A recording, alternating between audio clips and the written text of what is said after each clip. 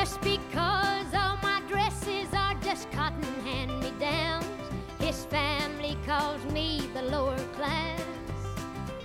'Cause we're only poor folks on the other side of town. They won't let him walk up my path.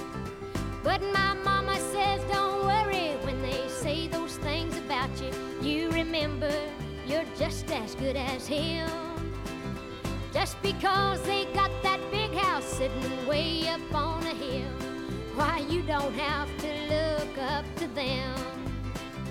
We got chicken every Sunday and the preacher comes around. Dolly Parton is not a visitor to our show today, but I wish I could broker an introduction between her and my next guest, Jillian Haslam.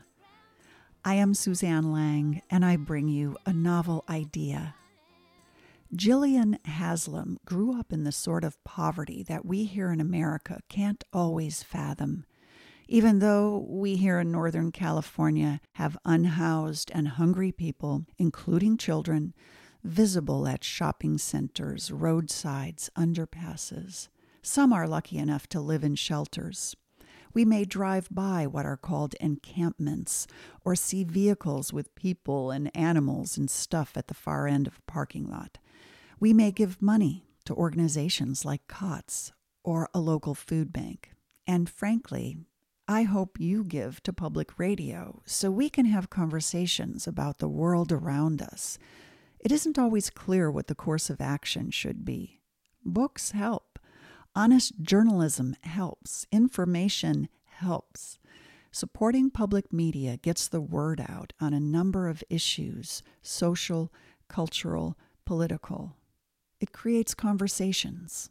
I hope you will contribute to KRCB, Sonoma County's NPR station. You can do so online at krcb.org by hitting the donate button. Support programs like this one that aim to open up a line of communication with you, our listeners and readers. krcb.org, click the donate button. Today we visit a remarkable woman who has devoted her life to giving after emerging from what seemed like a hopeless situation of starvation and poverty in the slums of Calcutta. Music was just one of the conduits of hope that Jillian Haslam experienced, and we'll talk about in just a minute. Later in the show, I'll bring you one of my favorite conversations with Kent Wong, whose escape from communist China was told in his memoir, Swimming to Freedom, My Escape from China and the Cultural Revolution, an Untold Story. Western music was an inspiration to him also. His family, like Jillian's, struggled to meet basic needs as they were in the underclass in China. Over 500,000 people crossed the South China Sea by dinghy or being smuggled, or yes, swimming to Hong Kong, which was then under British rule. Stay with us. It's a novel idea. Visit us online at krcb.org and click on the button that says Donate. Your action communicates to us that you appreciate this program, a novel idea. I appreciate your being a listener, and I thank you for your generosity. We got chicken every Sunday and the preacher comes around. And every Saturday morning Daddy takes us into town. And we go to the picture show. We buy products manufactured in India without the awareness that the situation in India with regard to poverty hasn't changed a whole lot since the 1950s and from when Mother Teresa brought attention to it in the final decades of the last century. In her book, A Voice Out of Poverty, The Power to Achieve Through Adversity, Jillian Haslam describes herself as a child with delicate emotions, insecurity, and always hungry, who pushed through her fright and anxiety to do well in school, learn a trade, and as a young woman enter a path that would take her into the world of banking and ultimately, for her and her family, a life in England. However, her attachment and compassion for those still living in poverty in India continues to rile her emotions and drive her enterprise. Jillian grew up in the slums of Calcutta, often homeless, hungry every day. For some time, her family called the space under an outside stairwell home. When she was housed with other families, there was most often servitude and cruelty involved. Jillian's family were Anglo-Indians who were considered the lowest in society after India gained independence in 1947. Her early life experiences, especially saving the life of her newborn sister who was born malnourished, set her life's foundation, where now she aims to empower others to emerge from adversity. She is a philanthropist, a motivational speaker. Let's listen to our conversation. A voice out of poverty, the power to achieve through adversity. I am here with you, its author, Jillian Haslam. I'm so pleased to be able to talk to you today about this book. Thank you, Suzanne. I'm very grateful to you for having me on the show, really. You grew up in India, and it has one of the largest economies in the world. It has one of the largest populations on the planet, and still harbors a great degree of poverty and prejudice. And this story is of you and your family and early life in very desperate conditions, yet surrounded by a lot of love. And it's the story of how you created a life for yourself and the mechanisms to encourage others to succeed in life. So there's a lot to talk about here. First, I'd like you to set us up by describing Anglo-Indians and how they're regarded in India, because this seemed to be part of what put your family in a desperate situation, along with the poverty you lived in. And I think many of us are unaware of that kind of stratification of these Anglo-Indians. So describe that for us. Well, Suzanne, the term Anglo-Indian is a term that many people describe very differently. Some people describe it as basically British soldiers that came to India, British servicemen that came to India who married Indian women. And so you have a British father and an Indian mother. And many people actually look at it, describe Anglo-Indians in that way. Some people describe Anglo-Indians as the other way around. So you have a British mother and an Indian father, a mix. But the true description is actually when you have British parentage, both sides. So in my case, and in many people's cases, my father and mother were both born in India at the time of the British Raj, but they both their parents, mother and father, both sides, were both British. So my father's mother and father were British. My mother's father was Scottish and her mother was British Armenian. So that is actually the correct description of an Anglo-Indian. And after 1947, when India gained independence, a lot of Anglo-Indians left. And those that remained, your family remained, were highly discriminated against. And it seems like that was something you had to deal with a lot growing up. Yes, Suzanne, we always used to ask my father, after 1947, when India got her independence, you can even go to the archives now and to the libraries and you will see the newspapers.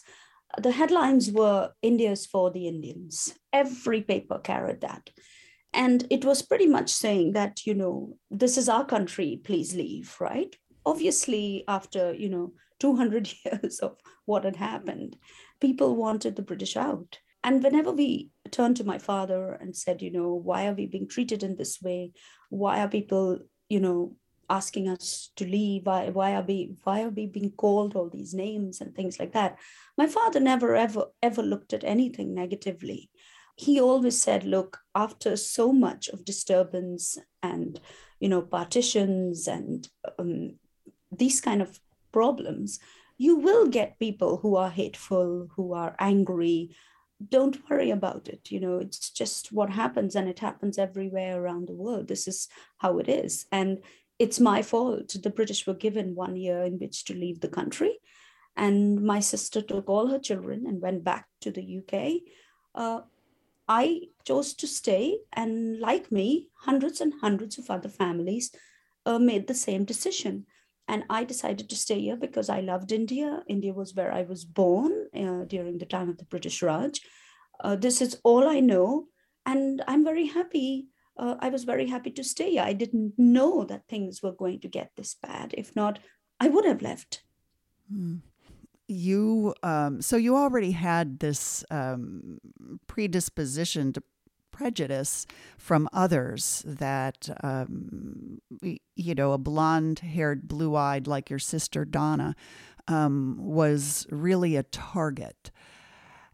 But you also lived in extreme poverty.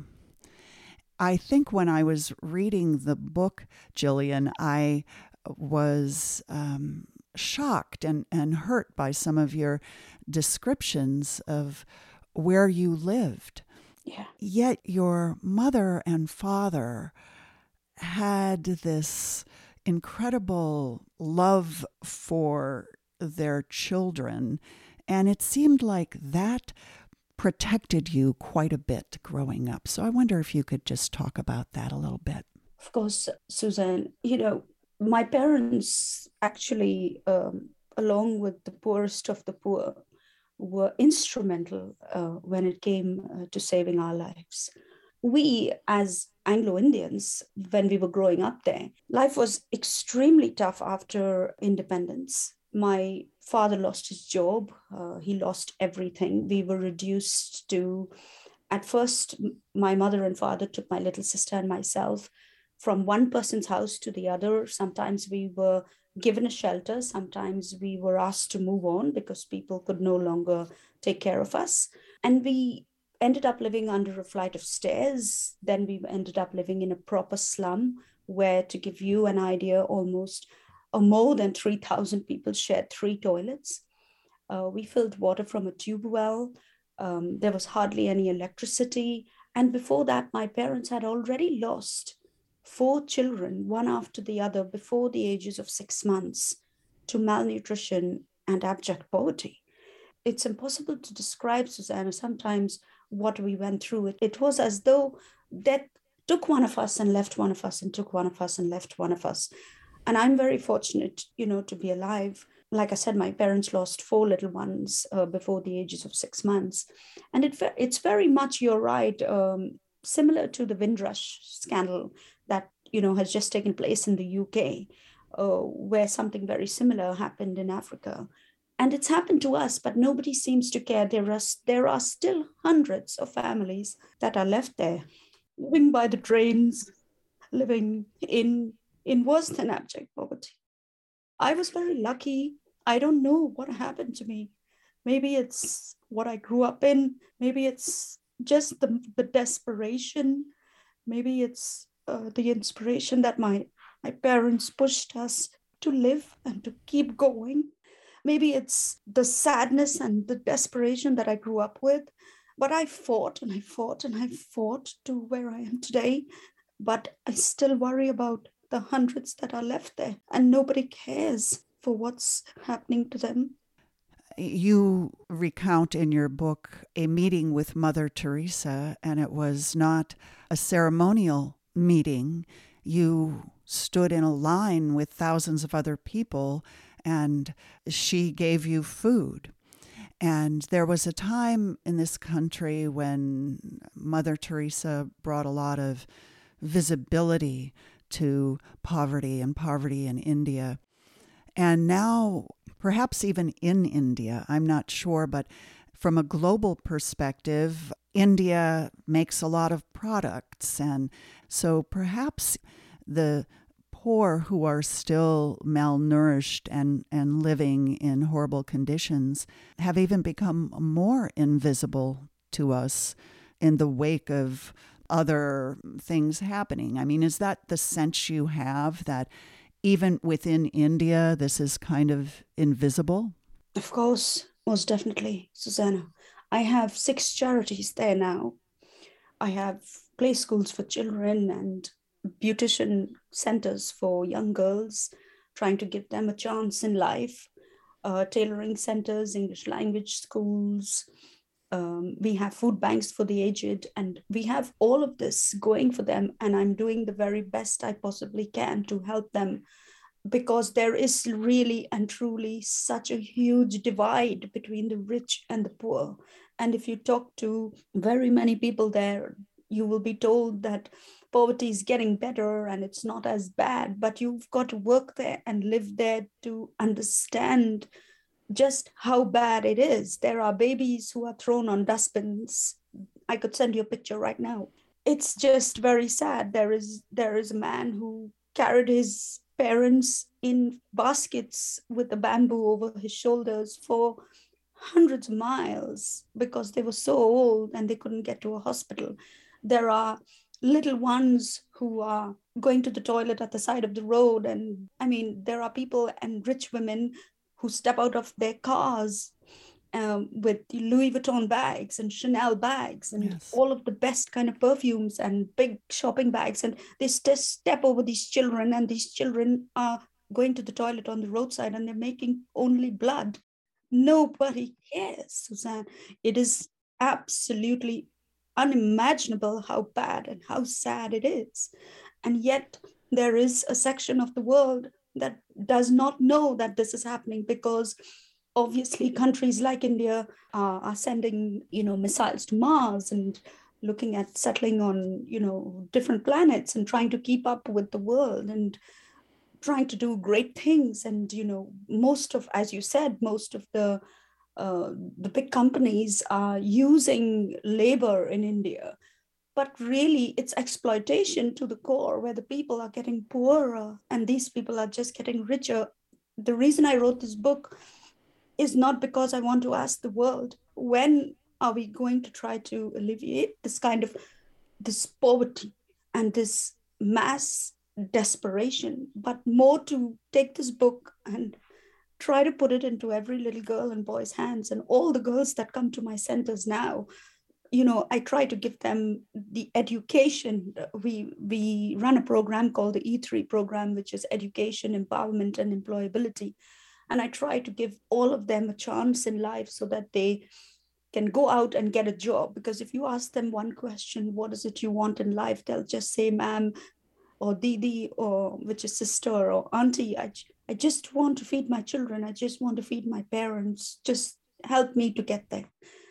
We need more help, Suzanne. That's Yes. why I wrote this book. And I just Yes. want to tell the little ones, as Mother Teresa said, that, we have to just stop waiting for these leaders. We've just got to do it ourselves, one at a time. And you have got to just try and help yourself, because I always say to them, sweetheart, no one is going to help you.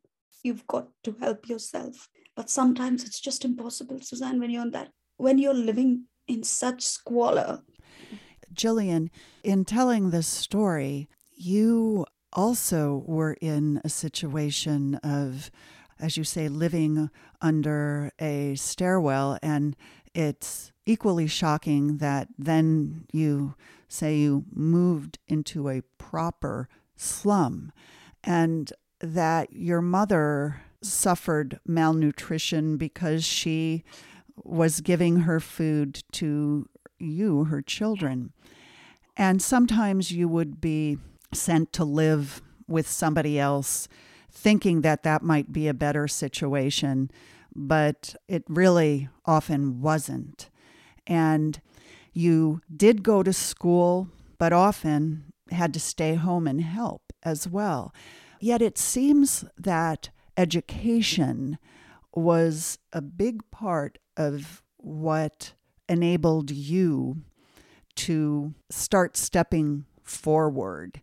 So talk about how you were able to pull yourself in a direction that allowed you to succeed and then support first your family and then these other enterprises that help other people. So how did you emerge into being able to enter into business and start earning wages?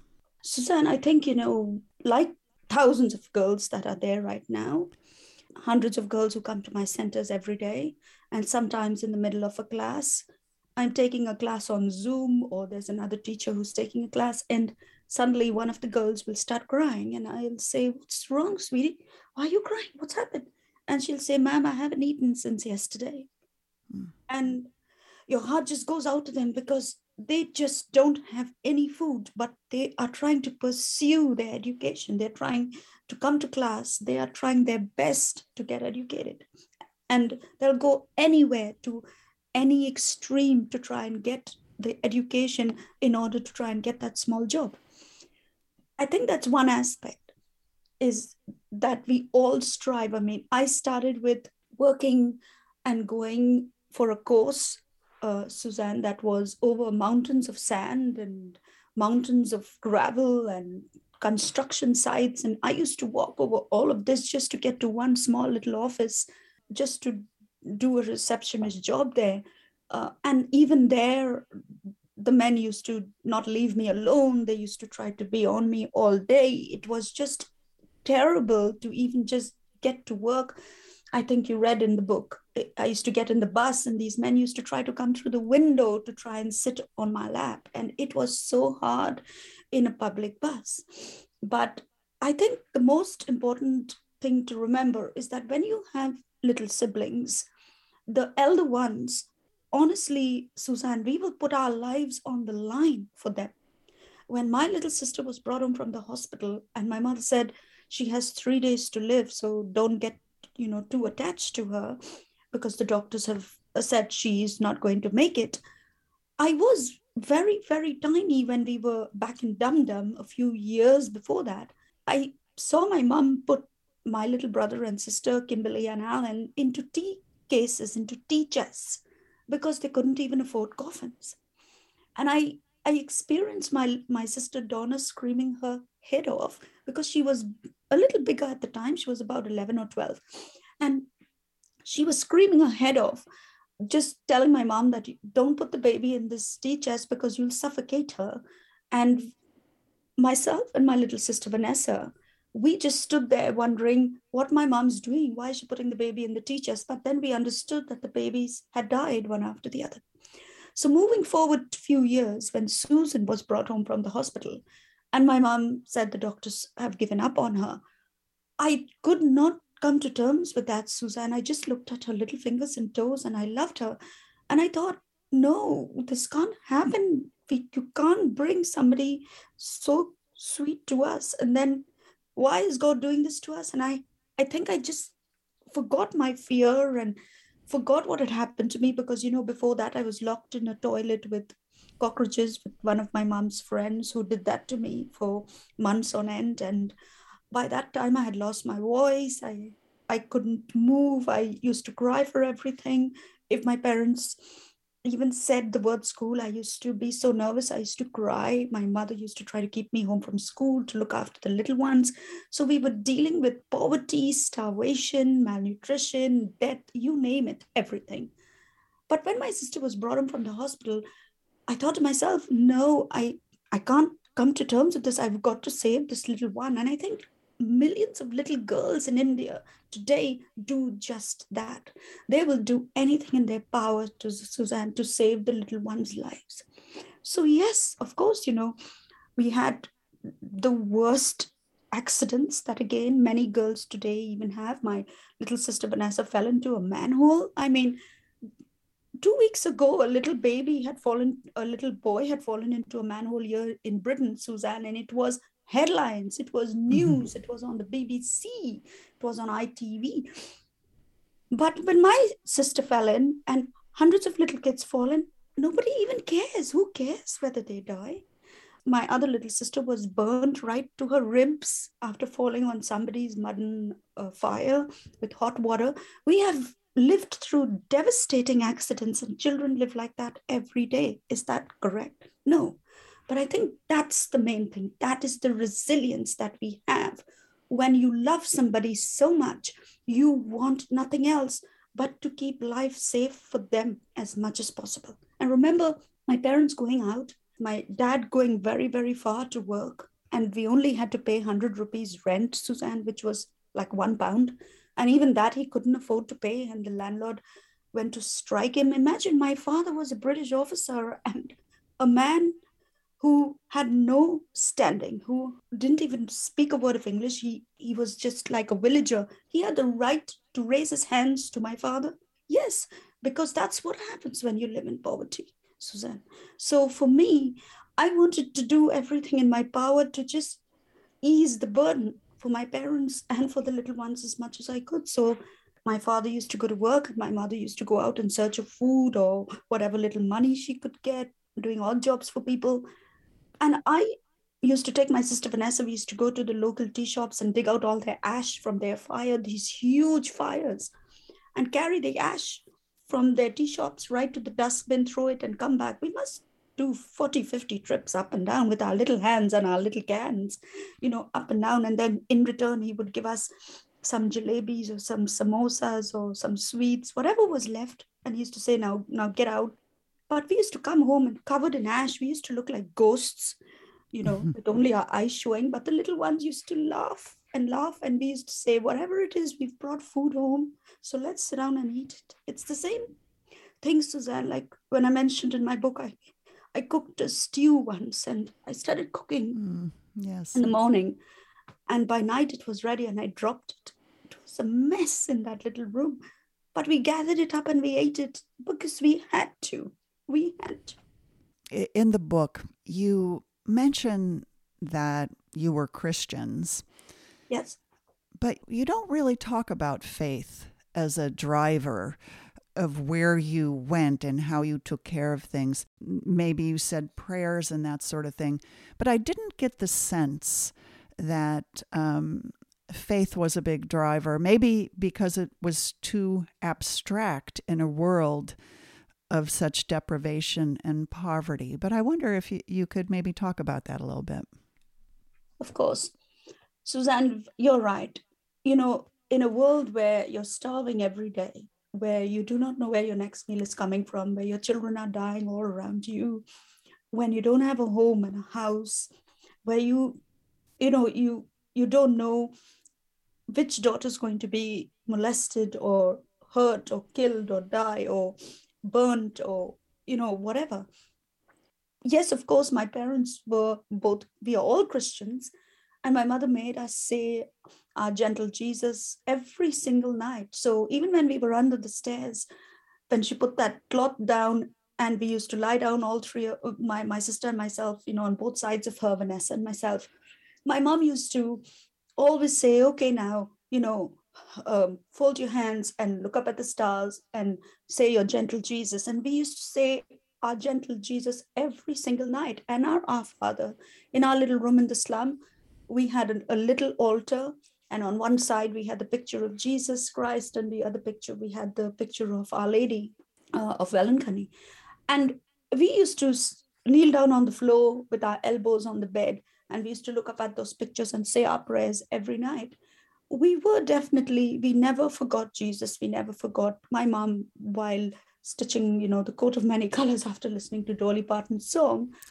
She used to tell us the stories from the Bible. She used to tell us stories about Joseph and his coat of many colors, etc. So we remembered all of that, Suzanne, but we were not highly, highly religious. But, when you opened the program, you asked me about Mother Teresa. There was a church nearby that we used to attend, and there was a presbytery, like a place where poor people go and collect whatever the Sisters of Charity give you. Now, we are Protestants, we aren't Catholics, but Christians are Christians, and that's how my parents brought us up. So every Friday, we would go to the presbytery and we would queue up, and the Sisters of Charity used to give us all a bag of powdered milk, maybe 1 or 2 packets of biscuits, depending on how many members you had in your family, and a bag of clothes all tied up. And the clothes used to come from England or America or, many Western countries. And you couldn't really try the clothes on because there were just hundreds of people in the queue, poor people. And we used to bring those clothes home. We were thrilled to bits. And, in there were granny's panties. We used to put on those panties and roam around the whole area because we never ever had panties. The panties used to start at our waist and end at our knees or our ankles. They were so huge. But we used to wear them very proudly because we didn't even have panties, Suzanne, So that's really what and how, the situation is when you're growing up in such poverty. So does religion play a part? Of course it does. And you don't forget God. But I've heard my mother say many times, God, where are you? God, are you not looking at what is happening to us? Are you not looking at the kids who are dying around us? Are you not there? Where is God? I heard my mother say this many times. Well, it seemed to me, as I read the book, that your mother, she used storytelling a lot to raise your spirits. Yes. And that she encouraged gratitude even in the most dire situations. And that the strength of your mother is perhaps even what drives and inspires you today in the work you do. Yes, Suzanne, indeed. In fact, only yesterday I put out an article and a blog post on her on social media about the 5 lessons that she has taught us and left us with. My mother was a highly, highly charitable person. And all my sisters, actually, in a way, we are all like that, highly charitable people.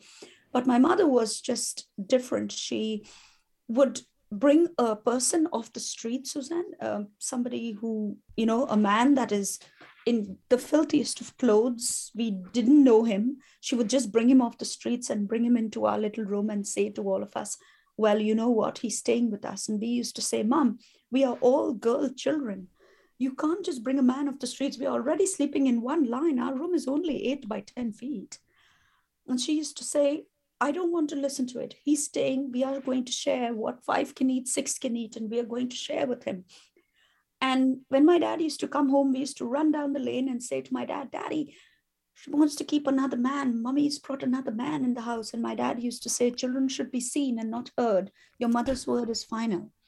And we used to have to live with strangers all the time because my mother just believed that if nobody would help, then we should.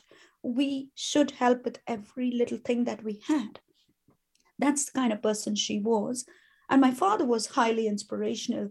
He was full of quotes and songs and all of that kind of thing. My father used to play Dolly Parton's song for us, My Coat of Many Colors. And we have listened to this song thousands of times.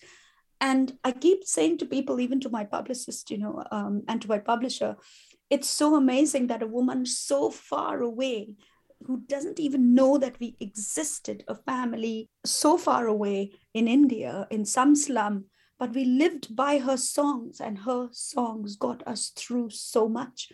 My mother used to stitch all these patchwork duvet covers and quilt covers and curtains and pillowcases, only because my sister and myself used to be sent with 2 plastic bags to every tailor shop in the slum all over. And all these tailor shops used to cut all these bits or pieces that used to fall on the floor. We used to gather them up, bring it home. And my mother used to create these beautiful quilts, etc. for us. And while she used to do that, she used to tell us the story of Joseph and his coat of many colors. And my father used to play Dolly Parton's song. And there was a time, Susanna, when I was friendly with a boy. As you know, you grow up, you have a boyfriend.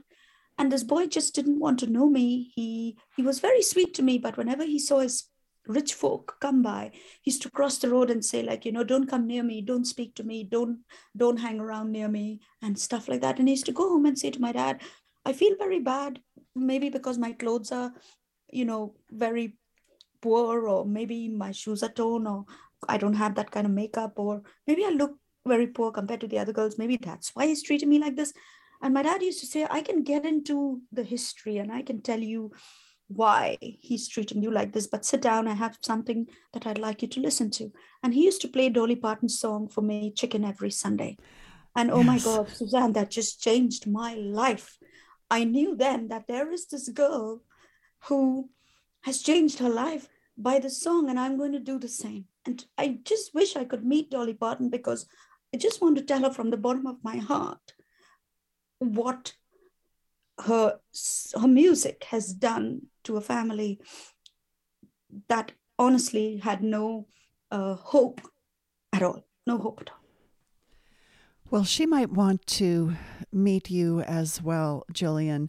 You know, you worked your way through banking in India, getting opportunities. Then you moved, and you moved your family members to England, where you live now. I'm talking to you in London. And now you are the one who, you mentioned some of your endeavors, some of your organizations and foundations, that they exist to help others. And so I wonder if you can just, before we say goodbye, talk about your current work that is helping so many other people. I started this work actually, Suzanne, from the time, like I said, we were all highly charitable. When we were little, my mom used to somehow give us 1 rupee pocket money. And every time we passed a beggar, my mom used to say, if you pop that rupee into the beggar's bowl, you'll get back double. And we used to say, but how? And she used to say, well, Jesus will give you double. Just do it. And my sister and myself used to take turns to pop our 1 rupees into that beggar's bowl. And when we didn't do that, we used to run to a store called Chain Stores, which was opposite our school. And we used to buy, in those days, you had a 100-gram pack of butter, which they used to cut in two and sell 50 grams each to the poor people who couldn't afford. So we used to buy this little tiny bit of butter and a little bottle of jam, which used to last for months. And we used to run to the aged home opposite our school and make all the old people sit outside and put 1 slice of bread on each of their laps with a little butter and a little jam. And we used to say, eat up, auntie, eat up, uncle. And we used to get so much joy, Suzanne, out of just seeing them eating, because they never ever got butter and jam. That's how my parents helped us to share. So as we grew up, we started to do more and more and more and more. And my sister today, Vanessa, looks after 2 children, who are not her own, and she's brought them up. There's just so much that we've done over the course of all these years, but me in particular, I think I've taken it to a whole new level, because like I said, I have these beautician schools for girls, I have tailoring schools for girls, English language schools, secretarial schools, I have play schools for the little ones, the street children, because most of their parents are they do labor work, hard labor work. They put tar on the streets, or they put bricks on buildings, and the little ones are just left at the side of the road, Suzanne, they're lucky if they get 1 crust of bread a day. Most of the mothers are so malnourished, they can't even breastfeed them, just like my mother was. She could breastfeed none of us, not even Susan when she was brought home from the hospital. But I do remember how the poorest of the poor in that slum saved our lives. Like the meat man used to keep all his dried bones, and we used to go every day and collect it, come home and make soup, because it's very nourishing. We used to, the potato and tomato vegetable lady used to keep all the bad potatoes and bad tomatoes for us. We used to cut off all the bad parts, come home and cook it.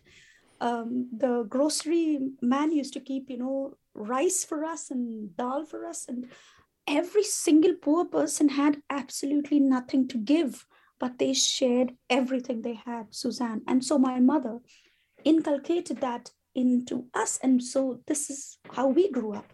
And so today, I won the Mother Teresa International Memorial Award. I was in shock to have received that award, but then I also received the True Legend Award from the Telegraph newspaper, and I was just in shock, because I never expected to receive all these awards, Suzanne. If I don't want the awards, I just want these people or these companies to try and help to understand what human desperation is all about. So that's what I do every single day of my life. I wake up every day, I teach the girls on Zoom. I work morning, noon, and night. I don't know when last I had a Christmas or a New Year or a birthday or anything. I just work 24/7, Suzanne, to do all that I can. And hopefully, with this book and with your help, and I'm so grateful for you and this program, that we try and at least tell these people that somebody somewhere cares. If that happens, then that's enough for me. Well, I'm humbled to be talking to you today, and I will encourage our listeners to get involved locally. We have people here who are also without shelter, who have nothing, and each one of us is in a position to be able to do something even small. Jillian, Haslam, I am all choked up now, and sorry. So good to talk to you, and I wish you well. Thank you, Suzanne. More than grateful. My conversation with Jillian Haslam. The book is A Voice Out of Poverty. Let's take a short break so I can ask you to participate in the well-being of our station by donating $40 or $60 or $120 to keep our voices coming to you. I hope you value the conversations I bring you and that you learn something, whether you end up reading the book or not. krcb.org is the place to go on the web. There is a button that says donate, and it just takes a few minutes. There are thank you gifts, and I urge you to contribute what you can.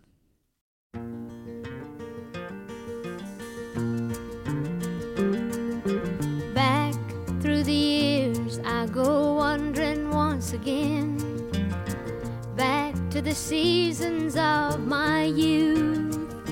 I recall a box of rags that someone gave us, and how my mama put the rags to use. There were rags of many colors, but every piece was small, and I didn't have a coat, and it was away down in the fall. Mama sewed the rags together, so in every piece with love she made my coat of many colors that I was so proud of. As she sewed, she told a story from the Bible she had read about a coat of many colors Joseph wore, and then she said, perhaps this coat will bring you good luck and happiness. And I just couldn't wait to wear it, and Mama blessed it with a kiss. My coat of many colors that my mama made for me, made only from rags. I'm Suzanne Lang with KRCB's A Novel Idea. Jillian talked about the strength of her mother and the moral compass that guided her. Kent Wong's mother was also a source of strength for him. His memoir of escaping Maoist China in the 1970s is told in his riveting memoir, Swimming to Freedom, My Escape from China and the Cultural Revolution, An Untold Story. The book cracks open a period of Chinese history in a deep and sometimes disturbing way. The story is tragic, funny, and eye-opening, and I'm bringing you just a snippet here of our conversation. If you're interested in listening to my entire talk with him, visit our past shows at krcb.org. Follow the program or the podcast links. Let's pick up on my conversation with him about his mother and his escape from China to Hong Kong. Your mother, who everybody called Mommy, anybody who met her, it seems, called her Mommy. And in your storytelling, she is this bright light of wisdom and gentleness and strength, and not just to you and your family, but she really did provide a lot of strength to other people too. And so can you talk a little bit about your mother, this just incredible woman who seemed to give you a lot of wisdom too? Yes, you're right. My mother is pretty strong woman, and also he's apolitical, right? In his judgment is right and wrong. Then really, I really like that. It's just the down to earth, that kind of person. And since my father, the downfall, and he was sent to about 120 kilometers from Canton City, work in a small city. And we grew up with my mother all the time. And it was a difficult time, the difficult years, those years, because everybody looked at us. Many of our friends tried to avoid us because my father's downfall. And she had that kind of manner. It's just, let's put it this way, they make people comfortable and also kind of humble in a humble way, and then in a very smart way too. And that there are lots of strong and good women in China. So I say, I'm going to really tell people how strong Chinese women are, using my mother as a good example. I think the thing really touched me is after I escaped the first time when I got home and I saw the incense stick burn out, the ashes fell over the windowsill down to the desk below. And then she has been burning the incense stick all the time. So I think there's a lot of pain, and she endured. She put it inside, never let it show. That is a strength. I think a lot of people couldn't do that at that time because she never told me how humiliating it is when she had to knock at the door of the people, of our friends, to borrow some money. Every month you have to borrow some money, then make up the payback, and then borrow again, because my father's salary was cut 1/3, and then also she had to manage the whole family. And then she never encouraged me, you have to go escape now. And she just said that, well, what is the alternative? And I cannot encourage you to do something that's so risky. What if you die in the water, right? And then you have to make up your mind. Yeah. If you decide, let's go, I'm 100% behind you.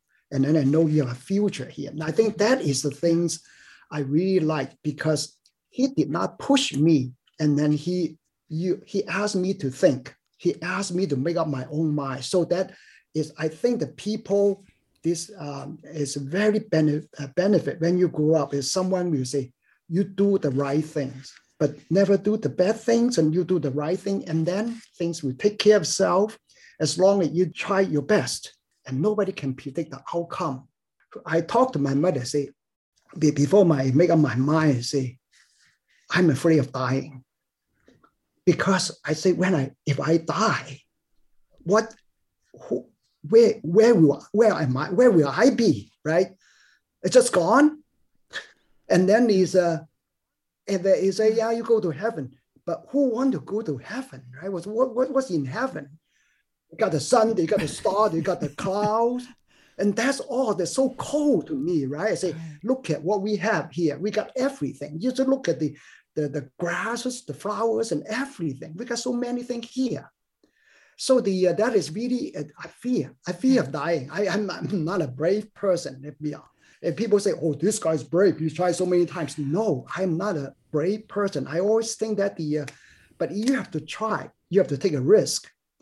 If you are going to make it, you're going to make it. If you're going to die, as long as you think it through, as long as you do your best, but you still fail, then you say, yeah, I did my best, but I failed. So what? That's life. That is my attitude.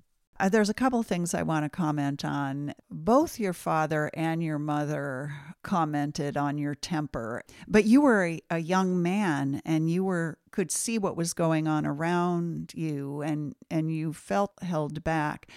and you had anger, but there were some times that you talk about in the book where your mother really gave you a jab or to put your anger down a little bit. But it was that anger and your seeing what was going on in your country that led you to believe that you could also be part of this movement of leaving the country and going to Hong Kong.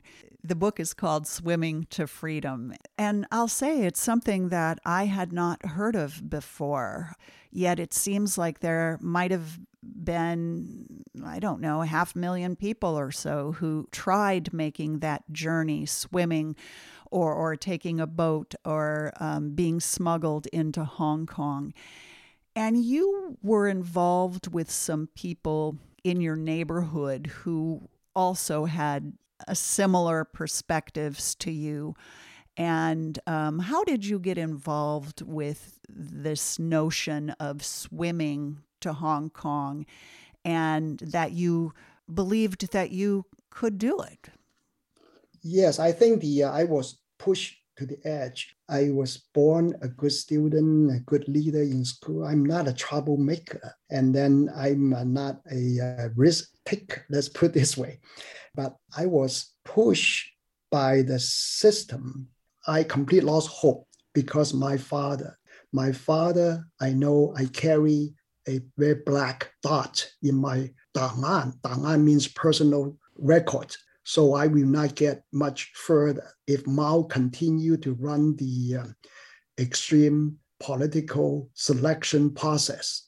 But that's okay. I can bear it because my father always say you need to endure. So I be just ordinary people my whole life. But on the other hand, I'm not a brave person to risk my life to something risky.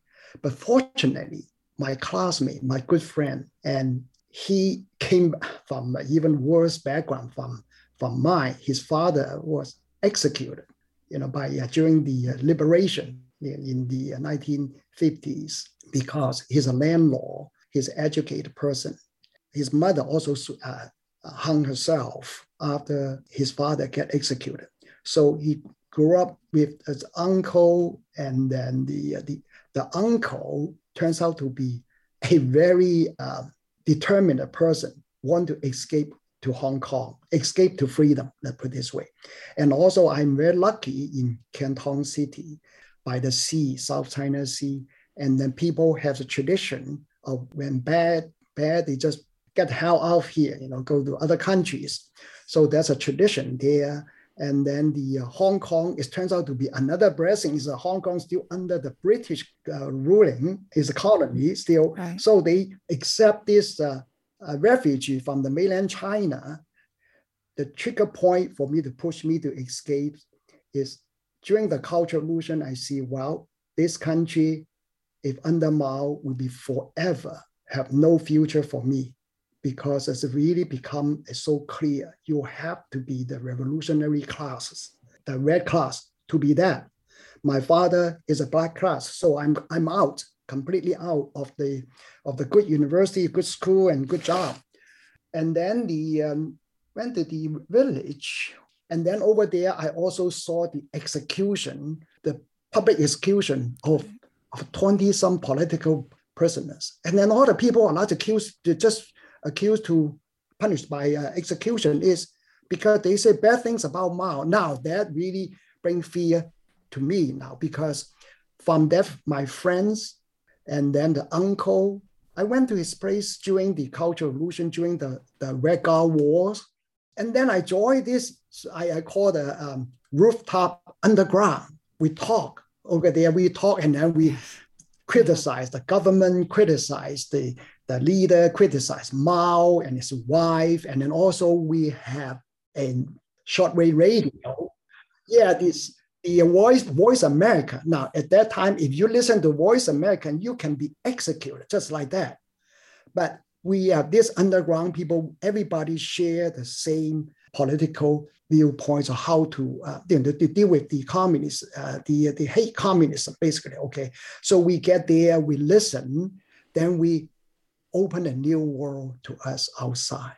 Okay, then we see, wow, there's so many things that become a underground things. And then those people are the pioneers in escaping to Hong Kong. And then my classmate is one.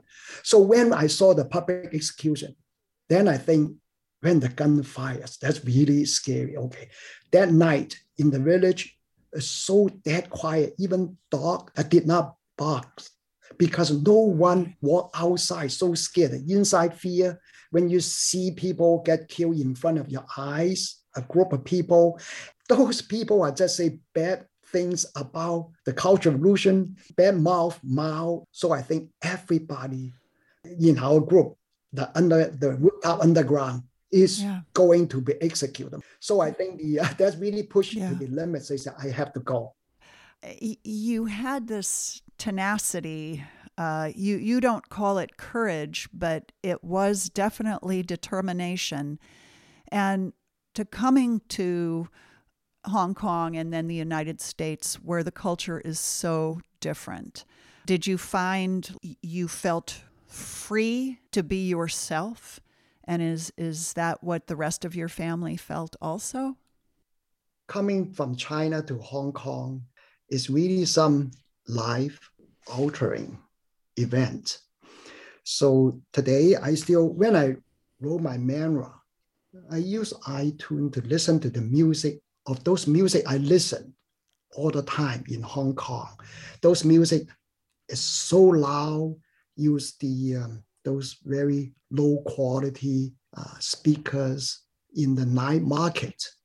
There's a lot of American songs, Karen Carpenter's song, and also the Hong Kong song. Now, just imagine from in the sense, okay, the senses of a person change. In China, what your eye can see is few colors: black, white, blue, dark blue. And also your smells is always the lousy smells, bad smells. Yes, the most important thing is the light.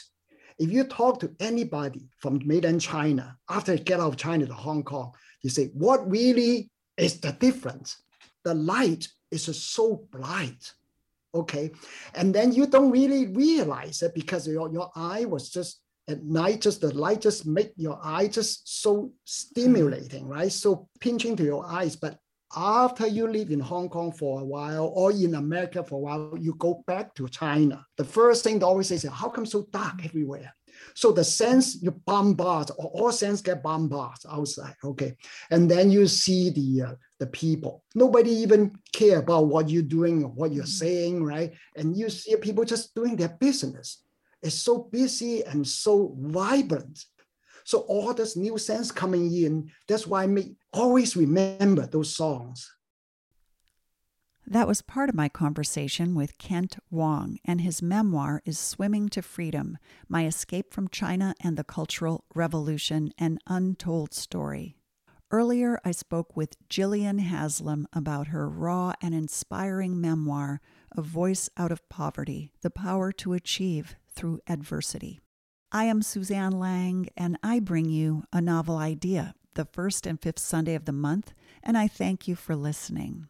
And I thank those who have already contributed money to the station, and I invite those who have not to visit us online at krcb.org/donate, or just hit the large button that says Donate. There's a big heart next to it. I thank James Morey and Mark Prell for their assistance. We are a production of Lit Radio and KRCB Northern California Public Media. Subscribe to our podcast and find past shows, including the one featuring Kent Wong, at krcb.org. It's a novel idea.